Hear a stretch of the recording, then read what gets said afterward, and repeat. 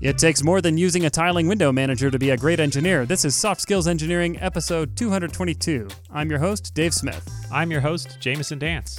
Soft Skills Engineering is a weekly advice podcast for software developers about the non-tech stuff, excluding how to tile all the windows. I mean, tiling came from tiling a floor, so that's not super technical, right? It's home improvement based. It's not technical based. It's not technology, but it is a technical skill. Yeah, that's true. Also, a popular window manager has the word monad in its name, so I have to make fun of it. Oh, and what's that? Xmonad? Oh, I never heard of it. Yeah, there's a window manager written in Haskell, and you can tell because the name is Xmonad. Oh my gosh.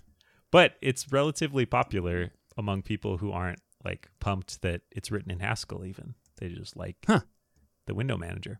Well, I do have to say that this is a very non-scientific statement, but some of the best engineers I know use tiling window managers. Yeah. Are they the same engineers who turn their monitors vertical? I don't think so. Those are some pretty good ones too, though.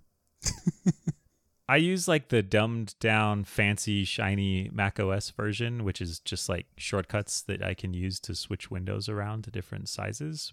But I feel like I want to watch someone who's way into tiling window management and just look at them and figure out how backwards my workflow is. I use a series of shortcuts where I actually put my hand on this device called a mouse and I move it around to reposition and resize my windows. It sounds so efficient. It's pretty good. I never have to lift my hand off the mouse. You know that mother of all demos that Doug Engelbart did in the 60s at Xerox? Yeah. It's the one where he shows off the mouse for the first time, and it was totally revolutionary. And it is kind of funny that now it's uncool to use a mouse in some circles if you're an engineer. It was this incredible user interface invention that is now lame. Lame. It's all about the foot pedals now. The Vim foot pedal.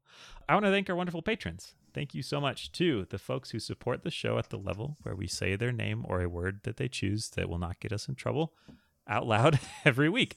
Thank you to Vinlock, Ragnar Hardarson, Alexander, Microconfig.io, Nick, Travis, Evgeny Sladkowski, Dennis Bogdanov, Braden Keynes, Philip John Basile, Stephen Armin Lee, John Grant, Luke Bayless, Ryan Real McCoy, Stanley Tactical Radio, the Agile Ventures Charity, Nick Cantar, and Sean.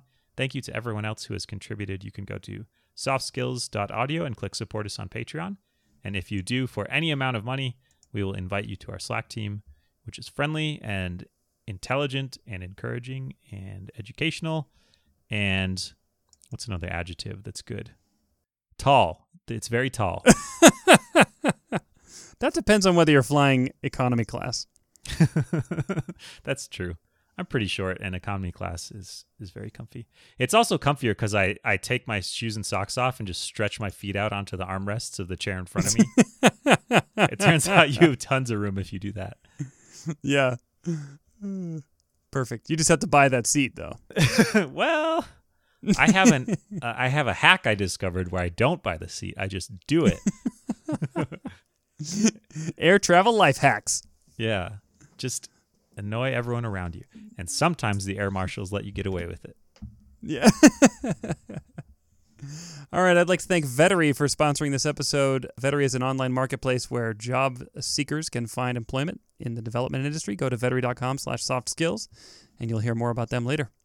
Hey, you want to read our first question? I do. This is from a listener named Turtleneck. Hey guys, longtime fan of the show. Our current CTO came in as the result of a merger. For most of his life, he was a solo developer and owned his own company. The struggles we are facing now are he is not responsive. He's not responsive at all, neither via chat nor email nor any other communication tool.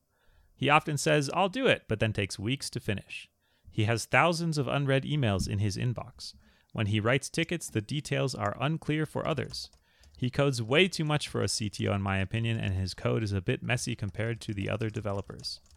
Since he is a really nice person, we all want to give him feedback that makes him understand his role better and to avoid being a bottleneck. I know that changing another person is hard, but at the same time, I know that he is motivated to become a good CTO. How do I help him? Thousands of emails in the inbox, huh? Amateur. Are you one of those people that just leaves emails unread? No, I am a compulsive email filer and reader. Yeah, number has to go down. Yeah. I do have friends that have tens of thousands of unread emails in their inbox, and I don't understand how they function. How? I don't know. How do you even muster the strength to get out of bed in the morning when you have to confront that every day? Yeah, exactly. Maybe they're motivated by seeing that number go up every day. They're like, I wonder how high it got today. It's like a stock price. They're like, yes, I'm rich. Unread emails up 30% over the past quarter. Yeah, there's the part that tickles my brain in unpleasant ways of just seeing that number be really large. But there's also the pragmatic part of like, sometimes email is important. And if you just never read it, doesn't that cause bad things to happen sometimes? Yeah. Although, surprisingly, it doesn't cause bad things to happen a lot of times if you don't read it. Yeah, I guess. Yeah. Maybe that's the other reason why I don't like it, is because it makes me feel like all this time I spend into reading email and making that number go down is a total waste, where I could just do nothing, and then eventually someone will yell at me and I'll be like, okay, that's one email that I should have read out of like 40,000. I'm fine with those odds. It's good. That's like 5 nines. Yeah, he's unlocked the secret. The thing I latched onto in this write-up was he takes weeks to get things done. He gets things done. Impressive. What a go-getter. Yeah. He says, I'll do it, and he delivers. That's great. I think a bad version of myself could look something like this, where I'll say yes and just ignore stuff. I'll try and juggle too many things and drop the ball. I'll hide away in the code because it's comfortable and comforting and easy to make progress on. So I can feel the pull of this approach. This is like the I'm an engineer who got pulled into management style of management. Yes. Can't you just leave me alone so I can do engineering stuff, even though I am a manager or an executive? Even though I happen to be running the entire engineering department of this company. Listen, just because I'm a CTO doesn't mean you can email me asking for like budget reports or something. I just want to code, man. Yeah, it sounds like he hasn't adjusted to what his job actually is, and he's still trying to do the job that he wants it to be, which it is not anymore. Yeah, which is I'm a solo business owner running a company and writing all the code and having a great time. Yeah. Leave me alone. Yeah. I mean, there are places where a CTO is sort of like a super individual contributor. And if they're small enough, then a CTO is kind of just like the individual contributor. Yeah. But it sounds like that's not the case. If there was a merger and there's a team that this person is responsible for, it sounds like there's at least several people who depend on or interact with the CTO. And he's sort of just ignoring that. I just want to know how this decision process went down during this merger. They're like, okay, let's combine these two companies. On the one side, we have a dozen engineers or more with a leadership structure of some kind. On the other side, we have a solo code-slinging technical founder cowboy. Who should we make our CTO? Maybe, I mean, it doesn't say who it is, and I'm sure it's not this person, but maybe it's like the guy who wrote Redis, you know? Like, clearly technical expert in this very specialized field. Those people sometimes become CTOs. But, like, that guy likes to write code. He doesn't like to manage teams at all. And I could see how that might happen, where it's someone who built this thing that's core to the company, or just like very, very, very super expert at something, but doesn't enjoy all the stuff that comes attached with that once you get acquired. Maybe this CTO is actually working a second job during COVID. Maybe he's an intern at Google. Yeah, it would take a little bit longer to get stuff done if you had a second job. I wonder if he doesn't understand the effect he's having on the team, especially if he's coming from a solo developer who owned his own company. Like, maybe he thinks he's being really productive and everybody is just bothering him and keeping him from being productive.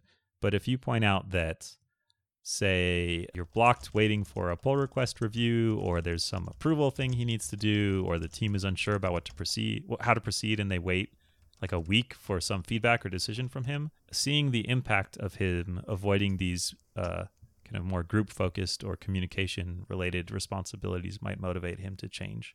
Mm-hmm. If he just doesn't know how bad it is for other people because of this, then telling him how bad it is for them might help. I think that might actually work in this case. I mean, the question asker says, well, I should say Turtleneck, which I'm sure is your real name, says the CTO wants to improve. And so, I mean, just tell him. Yeah. I think that's a great idea. Have you ever done that? Delivered critical feedback to a superior? It's hard because every leader says, I want your feedback, but they don't really want your feedback. I welcome criticism. It makes me stronger. My door is always open. So my impression is that his boss was suspected this was a problem, but felt like it would be more effective if he heard about it from his peers instead of his boss just saying, hey, you need to fix this. Mm-hmm. Sort of the subtext I got from this. But I mean, that might be a good point. You could talk about instituting 360 reviews as a really backwards, roundabout way to doing one very specific 360 review from you to your CTO. Yeah, I mean, that's like the nuclear option, but it works, probably. Say what you will about nuclear weapons, but they work. They they do what they're supposed to do. They sure blow stuff up. Yeah, boy, do they. And they leave the Earth uninhabitable for generations. Much like 360 reviews? If done poorly? Those also blow stuff up? Yeah, so that's one option, is to kind of encourage a 360 review process of some kind for everyone and just make sure the CTO is not exempt. It's the easiest thing in the world for me to say, just tell him. It would be hard to tell him, though. I'm trying to think of times. Well, I think you could do this. Like the beauty of this situation is you're not dealing with like a character deficiency. Yeah. Where you have to say like, you're not smart enough. That's not what you're dealing with. Yeah. This is strictly behavioral stuff that is discretionary. So you could say things like, you're on the critical path too much and it's slowing down our team's velocity. And you can give examples, right? That kind of feedback is feels a lot safer to give than, I don't like your demeanor, or you're not very smart. Yeah. You mentioned being on the critical path too much, and I think I was kind of imagining this was someone who isn't great at communicating, but it's also very possible they just are juggling too many things because they are used to working at a lower level than they need to work right now. So they're just way down in the weeds and implementation details, plus trying to do all this other stuff, this CTO stuff.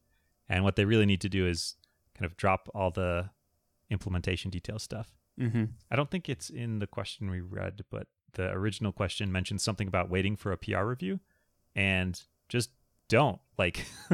Maybe your CTO does not review code or doesn't block code reviews anyways. Maybe they can hop in and do it if they want to, but if they don't have time to do it, then maybe instead of waiting for them to have time, you just pull them out of that process. Yeah. Yeah, and that's actually how you could couch this feedback, is not about the person, but about process changes to help the team scale and go faster. The ticket thing, I feel I'm very guilty of that sometimes, where I have this understanding in my head of what we should do. So the ticket is like, do the thing in my head. And then it's like a shortcut to remind me of the stuff I know instead of an explanation for someone else who doesn't have context. But now it's for someone else to work on. So I think I've even said something like, there's like a one-word description, and then it says, talk to Jameson for details. That's like that's how I write the ticket, to save myself from having to write it all out.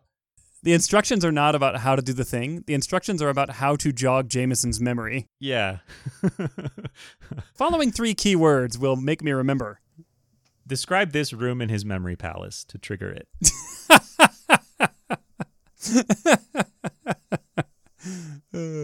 I've done 2 things to solve that. One is suck it up and write it all out. Sometimes I feel like I can't do that because I'm so busy. And then the thing that kicks me out of that is like, it'll waste way more time if I put nonsense here and then people have to follow up later. So if it's important enough for me to ask someone to do and I have all this context, I should write it out. Let me just comment on that real quick. Like, when you ask someone to come talk to you about it, all you're doing is kicking the can down the road. You're still going to have to spend the time. Probably about the same amount of time as it would take to write it down. But that's a problem for later Jameson, and I hate that guy. He gets the short end of the stick so often. Future Jameson is just a big loser, so do all I can to ruin his life. Nice. Okay, what was your second thing? So maybe I should not be the person that has all these problem details in my head. Like, that usually means that I'm trying to own sort of solving the problem and implementing it. And another solution is just to divest myself even more from it. And that way it's not dependent on me using my smart brain to figure out what to do and then writing it down and communicating it effectively.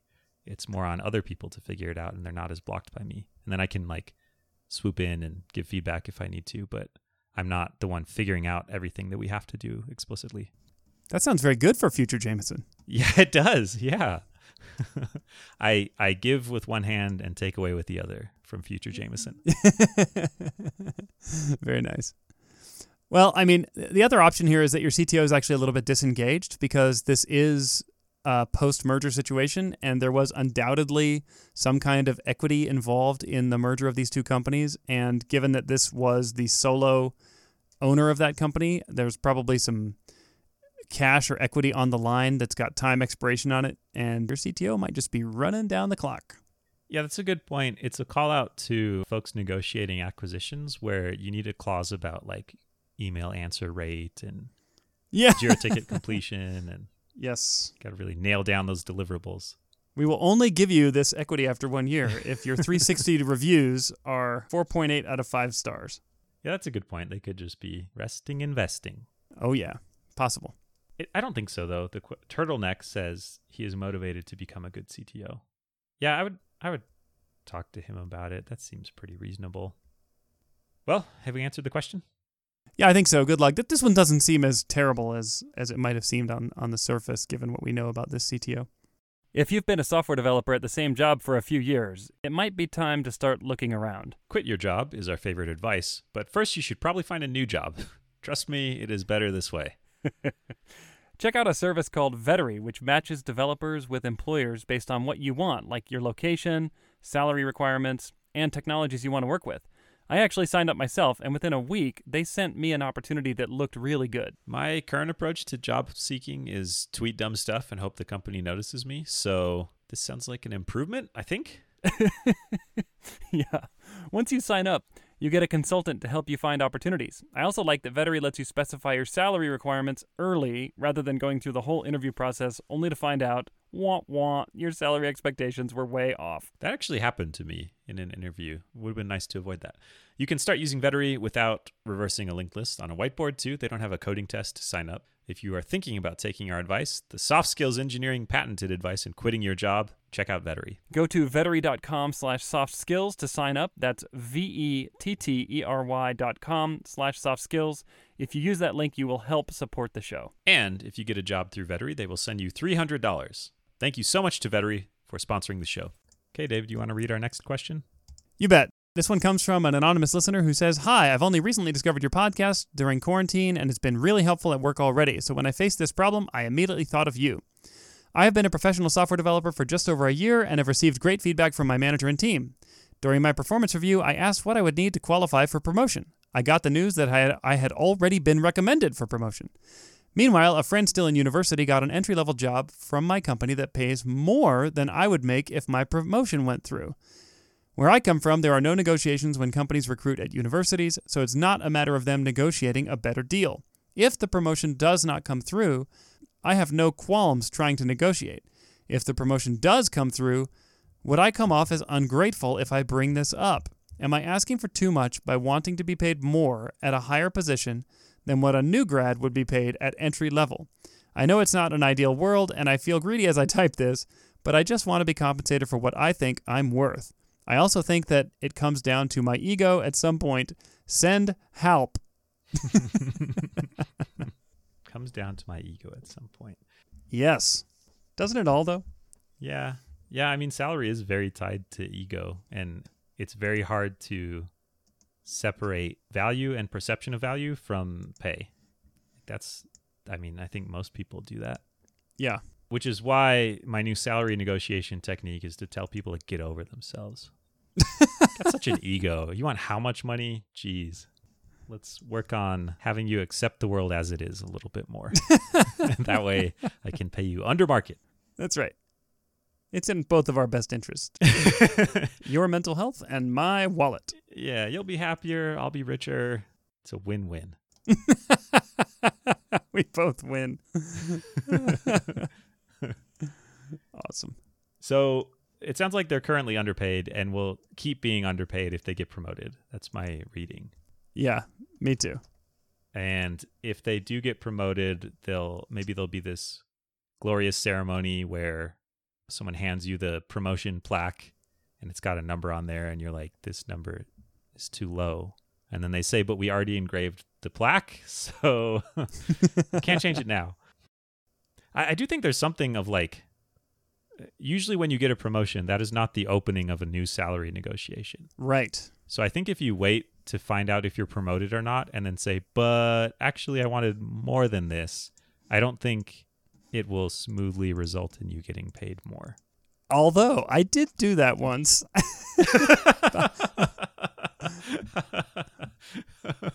I had totally forgotten about this, but I did. Wait, so receive did I. You did. Oh no! This was at a much smaller company, and yeah, same. It was at a tiny startup for me. Yeah, so I got this like change in title, and my boss told me the new salary, and I kind of just looked back at him and said, "Yeah, that's okay." And he was like, "Oh, what were you expecting?" And I literally said these words, "Well, if it had been X, I would have jumped out of my socks." And he was like, "Okay." And then a week later, he came into my office and said, "I got you X." And I was Whoa. like, "Oh my gosh, I did not expect that to work." Huh. So be lucky. Yeah, I wouldn't expect that to work at most places I've ever worked. Yeah. I had sort of a similar experience, and I don't know why it worked there. But I can tell you, I think you would be much more likely to have success if you brought up the issue of compensation earlier and if it was part of a promotion. Yes. It's basically never too early to bring up comp. If you have a comp concern and you wait, it just gets worse. It just gets harder to fix. Yeah. I think I would suggest bringing it up right away. If you're going to negotiate for that rate either way, whether you get the promotion or not, then I don't know that there's harm in asking or bringing it up right now. And it can be easier to do a salary adjustment as part of a promotion instead of just like a random raise out of nowhere. Yes. Yeah, because if you wait until after the promotion, you have to understand there's been a bunch of paperwork and red tape in the background leading up to that promotion, including a salary change. And now, if you wait until after the promotion comes through, you're basically asking them to do all of that again.